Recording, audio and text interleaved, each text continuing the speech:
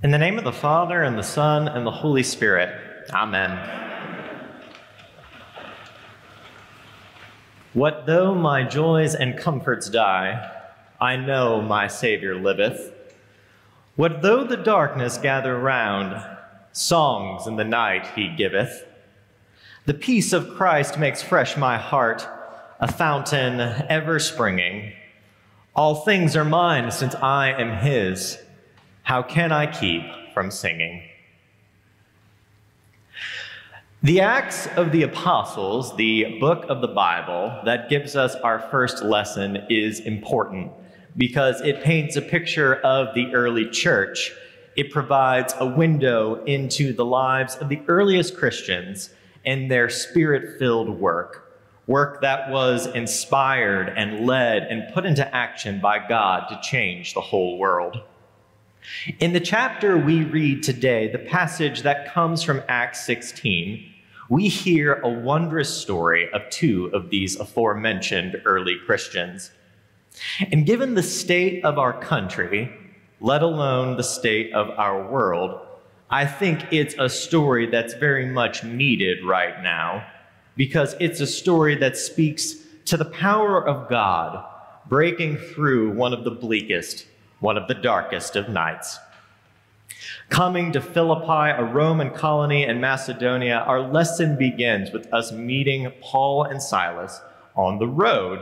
And when we do meet them, we are told that they are making their way to a place of prayer. But not so fast, Paul and Silas, for soon their journey meets an interruption. And it's an interruption that comes in the form of a fortune-telling psychic, a slave girl exploited by her owners to make money through divination. After learning the slave girl's motive, I imagine Paul and Silas probably tried to continue about their business, but the slave girl wouldn't have it. She followed them, Paul in particular, and wherever they went, she repeated an insult that was actually a compliment. These men belong to the Most High God. They're laying out the road to salvation. Well, compliment or insult, it seems likely that most of us would probably grow tired of being followed by a demon-possessed psychic. And it appears that Paul was too. Fed up after many days, Paul eventually reaches his breaking point, turning and speaking directly to the spirit, not the slave girl. Paul, in the name of Jesus Christ, orders the spirit out of her. Wonderful news, right? Well, the story continues. Lo, you have heard it said that no good deed goes unpunished, and so begins Act 2 of our saga. Enraged that they can no longer exploit the slave girl using her demon to make money, the slave girl's owner seize Paul and Silas and drag them into the marketplace so they can have them tried before the civil authorities. Arguments prepped as they approach the magistrates, the slave owners make their case. Look at these two. They're disrupting the peace. They're dangerous agitators subverting our Roman law and order. Is this what you want? A world of religious fanatics who think they can stop us from exploiting people to our own financial gain? That's preposterous. It's destabilizing. It's anarchy. But most egregious of all, it's an affront to our state-given rights. Well, as we soon see, the magistrates clearly agree with the slave owners, as did the mob that now surrounds Paul and Silas. Not enough to be beaten and attacked by the crowd, the magistrates order both men to be stripped of their clothes and beaten with rods too.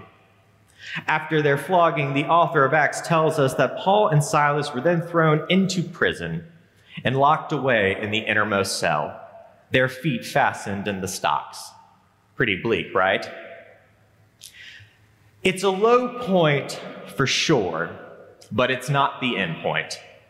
In fact, the best part of the story, my favorite part of the story, is just around the corner. Caught in a position that would make just about anyone feel helpless and out of options, Paul and Silas still find a way to act, to keep trying, to do something, to prove that even in jail, they are not without hope. Yes, beat us up and lock us away if you must. Put our feet in stocks and throw away the key. But even then, even in the pit of despair, we will show you that we still have agency in this story. We will show you something that you can't ever take away. We will show you the power of Christ working within us. We will show you the power of God. Yes, by every measure, it would seem that these two men had nowhere else to turn. It would seem that there was nothing they could do. But when midnight rolled around, Paul and Silas proved just how wrong that thinking is. Because if God is for us, who then could be against us? Through prayers prayed and songs sung, God meets the faithful with a crack as loud as an earthquake, with a resounding amen. Not only does God break loose their chains and fling wide the doors, he shakes the very foundation of the whole structure built to imprison them, to make clear that it is God's power, God's order that bends every knee. Yes, no question, these are strange and difficult times, and we are certainly not short on lament. But if this passage, if Paul and Silas have anything to teach us, it's the unwavering truth that we are not helpless because we are not alone. The message of this story and every story that flows from it is a steadfast promise that the Spirit of God abides because the great work continues to make the world new. We are not helpless. We are not helpless because every day, each and every day is filled with choices and decisions, and every one of them is an opportunity to invite the power of God working through us into this world. Yes, by every measure, it would seem that the characters in our story had nowhere else to turn. It would seem that there was nothing they could do.